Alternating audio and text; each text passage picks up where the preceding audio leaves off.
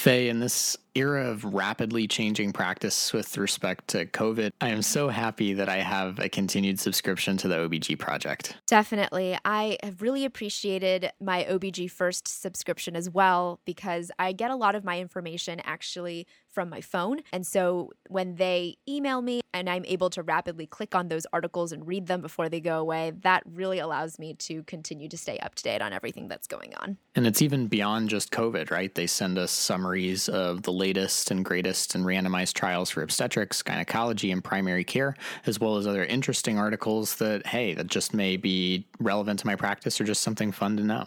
So if you're a fourth-year resident like Nick and I, you can get 1 year of subscription to OBG First absolutely free. And we have actually gone beyond our first year, and I've continued to subscribe to the OBG project and OBG First just because I think that it is so helpful for my current practice and for my learning.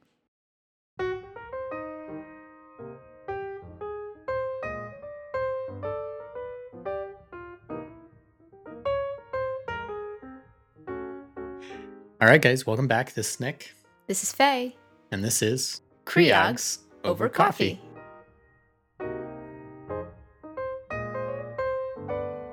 All right, so today we're going to harken it back. You may remember back in December, we talked about vulvovaginal itching, and today we're going to get a little bit deeper into that with some benign vulvar dermatoses. So Nick, what are our learning objectives for today? So we're going to do a brief review of diagnosis and workup of complaint, primarily of vulvovaginal itching, but of vulvar disease in general. Secondly, we're going to review 3 common vulvar disorders, lichen simplex chronicus, lichen sclerosus, and lichen planus. And then finally, we're going to talk more about topical corticosteroids and various potencies of topical corticosteroids. As you'll find, this is a theme with respect to treatment of vulvar dermatoses. So Faye, let's go through the quick refresher, I guess, to start. When somebody comes in with a vulvar complaint, it itches down there. What do we need to think about? So, a few big things. One, as with everything in all of medicine, you want to make sure that you take a good history and physical. These 2 things are really going to be helpful for you to establish acute versus chronic and also narrow down the most likely suspects. So make sure that you are getting a good history and physical. The next thing is your studies. So really labs aren't that helpful in these cases for benign vulvar dermatoses, but the big thing that you want to do is a wet mount, unless you're really suspecting that someone is immunocompromised or maybe they need a general culture for persistent vaginitis symptoms. But really the big things are going to be your wet mount. And finally, if you do think that someone needs a biopsy, this is usually done to rule out possible pre-malignant or malignant areas. So those are kind of your big 3 things: history and physical, your wet mount, and then possibly a biopsy. All right, Nick, so let's just jump right into it. Let's talk about lichen simplex chronicus. What is it? How do we diagnose it? How do we treat it? Lichen simplex chronicus, I don't know if LSC is actually a thing that people say to refer to this, but I'm going to say LSC because it's easier to say than lichen simplex chronicus, is a chronic, non-scarring inflammatory condition that really is characterized by these intense itch-scratch cycles, and that's how they refer to it in the practice bulletin. The most commonly reported symptom with LSC is a chronic or intermittent intense itching that is most commonly onset in the evening or at nighttime. It's a really common vulvar dermatosis. This is about a third of vulvar clinic visits and is often a secondary condition actually to other itchy vulvar disease, things like contact dermatitis or chronic yeast vaginitis. This is most commonly encountered in middle-aged women or elderly women. Additionally, this is thought to be kind of an allergic type of disease, so it's also clustered in women with a history of environmental allergies, asthma, or childhood eczema. The appearance of lichen simplex chronicus is often erythematous, scaling, or lichenified, as the name may imply, which lichenified I didn't realize until prepping for this Faye means a thickened or leathery appearance. So you'll see these sort of thickened or leathery plaques, and of course, because of the itching and scratching going on, various degrees of excoriation. Skin with long-standing disease actually can look bark-like, is the way it's described, because of the thickness of the plaques that can result.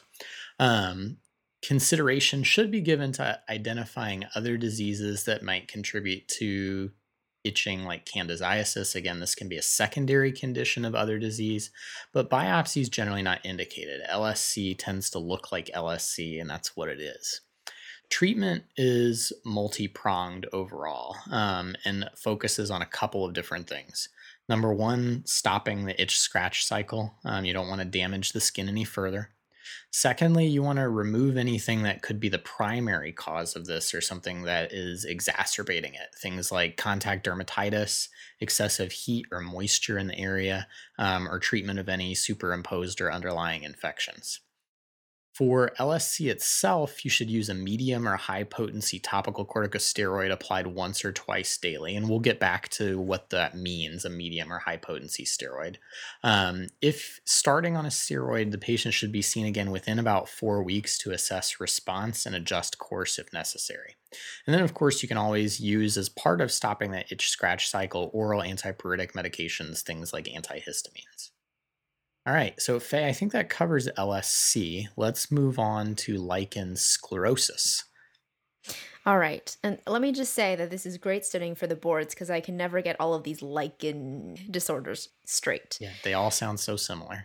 They do, but they're very different. So moving on to lichen sclerosus. Lichen sclerosus is a chronic scarring disorder that is bimodal in age distribution. It affects most commonly the anogenital skin of prepubertal girls and postmenopausal women, so really young and older populations. Often, this can be asymptomatic and can go unrecognized by many clinicians. But if it is symptomatic, it most commonly presents as symptoms such as itching, irritation, burning, dyspareunia, and even tearing of the skin. So on exam, the skin has this classic cigarette paper appearance. So I don't smoke cigarettes and have never rolled a cigarette. And so whenever I heard this, I was like, what does that mean?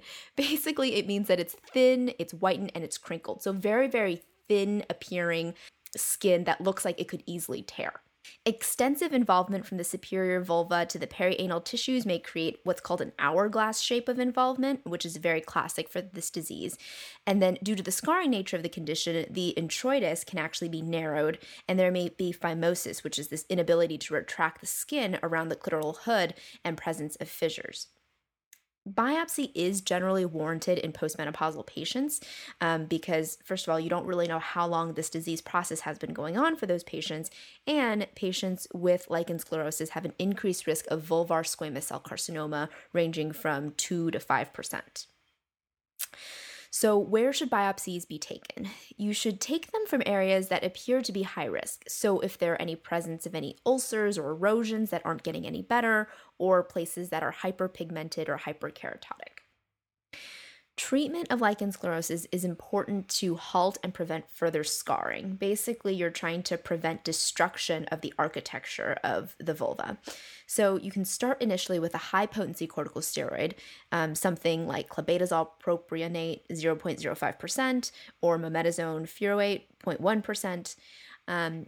In terms of like when to give it, how often to give it, this dosing and application schedule isn't well studied, but the practice bulletin does recommend nightly for 4 weeks, and then every other night for 4 weeks, and then twice weekly for 4 weeks. So really, you don't want to put them on such high dose steroids for a really long time without trying to wean them down from that, because the steroids themselves can cause a steroid effect on the vulva.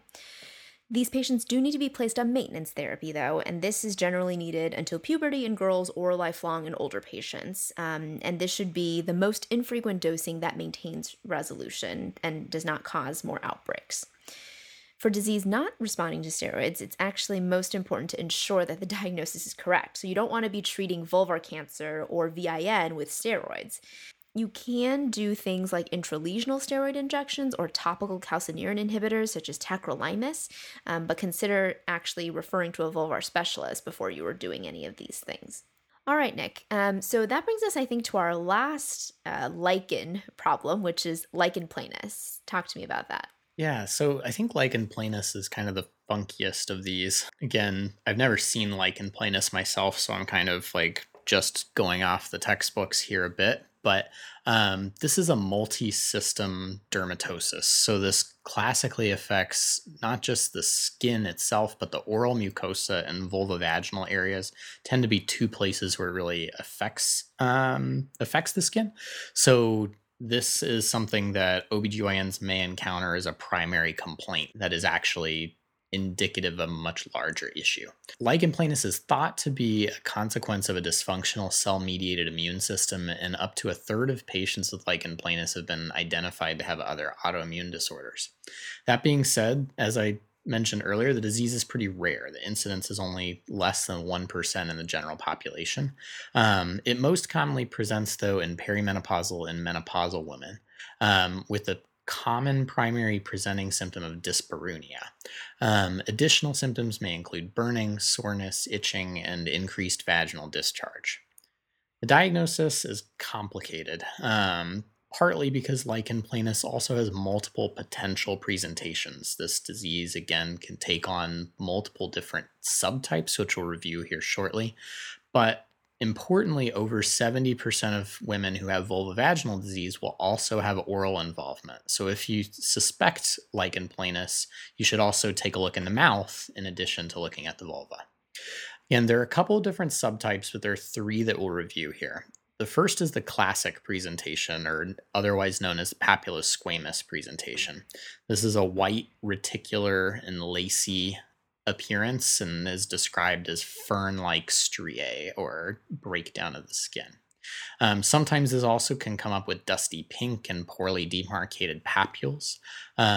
Occasionally, with extensive involvement of lichen planus, this can white out the vulvar skin and can look kind of confusing versus lichen sclerosus. Again, we talked about earlier the classic of that hourglass type of shape, and so if it's completely whited out, again, biopsy may be helpful.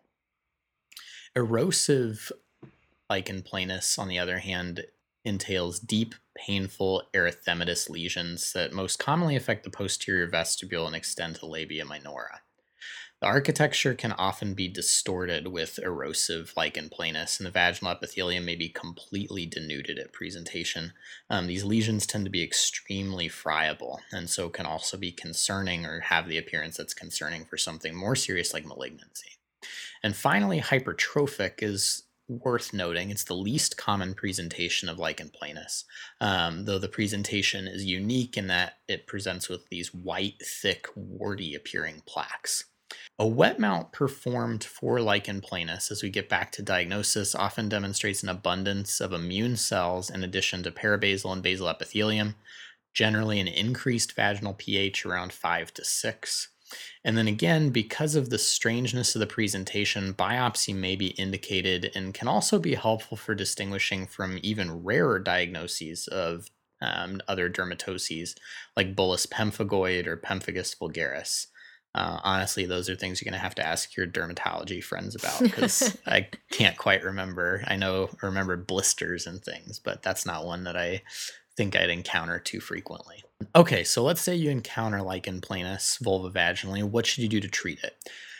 As you might have guessed, treatment is based on expert opinion, but high potency topical corticosteroids are a great choice. Generally, to start with lichen planus, you use a high potency steroid twice daily and taper it back over time. For erosive disease, these patients should really be seen by a vulvar specialist because this erosive disease really needs sometimes some intravaginal steroid therapy with like hydrocortisone suppositories. And often these patients will have a good amount of scarring intravaginally, so they may also need dilator therapy in addition to those suppositories. All right, Faye, I think that covers our lichens, at least for now. But we treated basically everything here with steroids, and we kept mentioning medium high potency. Like, what exactly do we need to know about steroids, and how do I keep that straight? Right. So basically, I'm going to say that we're going to have a list of the medium and high potency and low potency corticosteroids on our website that is taken from the Practice Bulletin 224. It's going to be very boring if I just sit here and list them all off for you. But what I will say is that if you look at the actual names of the steroids, a lot of them have similar names in the first term. So if you're looking at like betamethasone or triamcinolone or something like that. So just make sure that when you're actually looking at the full steroid, you're also looking at the dose because different doses will make them low, medium, or high potency, and also different formulations of a steroid will also make them low, medium, or high potency. The other thing to remember is that ointments are the preferred treatment compared to creams, lotions, or gels because ointments usually have the least additional additives that can make skin more sensitive and also allow for the highest effective dose to penetrate the skin. Because a lot of times what can happen is patients will say that they are allergic to a steroid cream or something like that, and really they're not allergic to the steroids themselves, they're allergic to the additives that have been put into the cream or the lotion. All right, Nick, I think that brings us to the end of this topic. Why don't we go ahead and summarize? Sure. So again, a quick refresher on diagnosis and workup of vulvar disease. History and physical are most important. A wet mount is usually the only lab you're going to need, and then biopsies in general are reserved for ruling out those premalignant or malignant disease areas.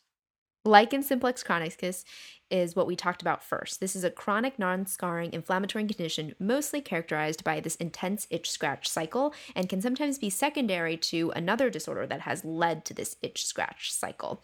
So on exam, what you'll normally see is erythematous, scaling, and or lichenified plaques with various degrees of excoriation because that patient has been scratching for such a long time.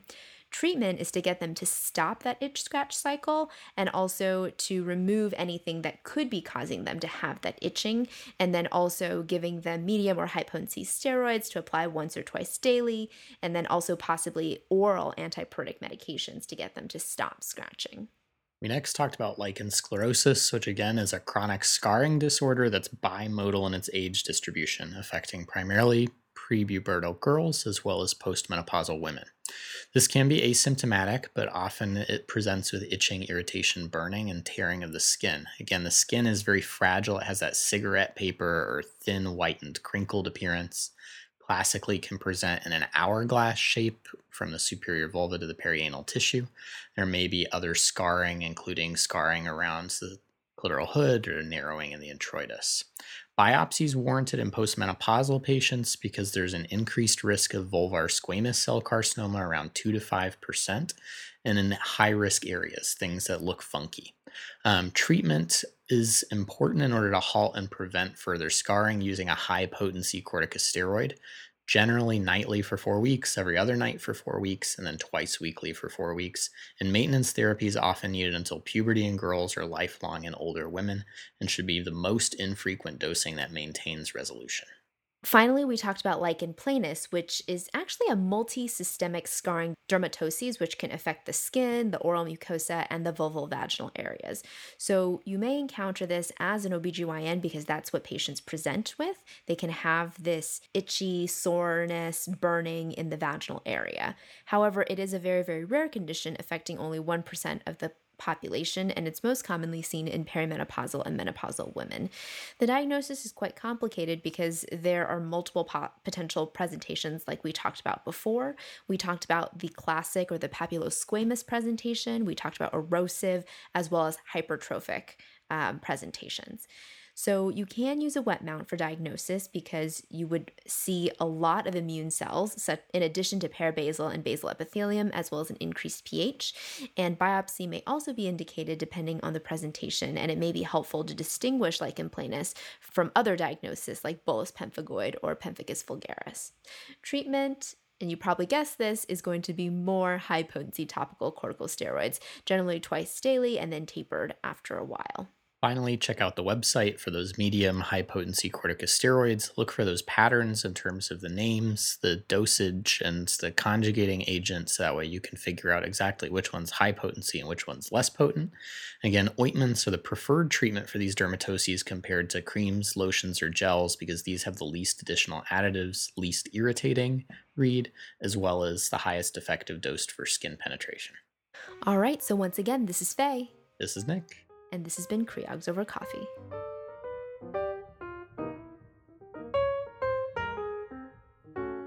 So guys, if you enjoyed the podcast today, head on over to iTunes, Spotify, Google Play, whatever your podcatcher is, and give us a 5-star rating and review. Find us online on Twitter at CreogsOverCoff1, on Facebook and Instagram at CreogsOverCoffee, and also on our Patreon, www.patreon.com/CreogsOverCoffee. Give us some love, we'll give you a shout out or maybe some swag. Head on over to our website, www.creogsovercoffee.com, for show notes on this and all of our previous episodes. If you have a question or a correction for this episode or any other episode, or some episode suggestions, go ahead and email us, creogsovercoffee@gmail.com.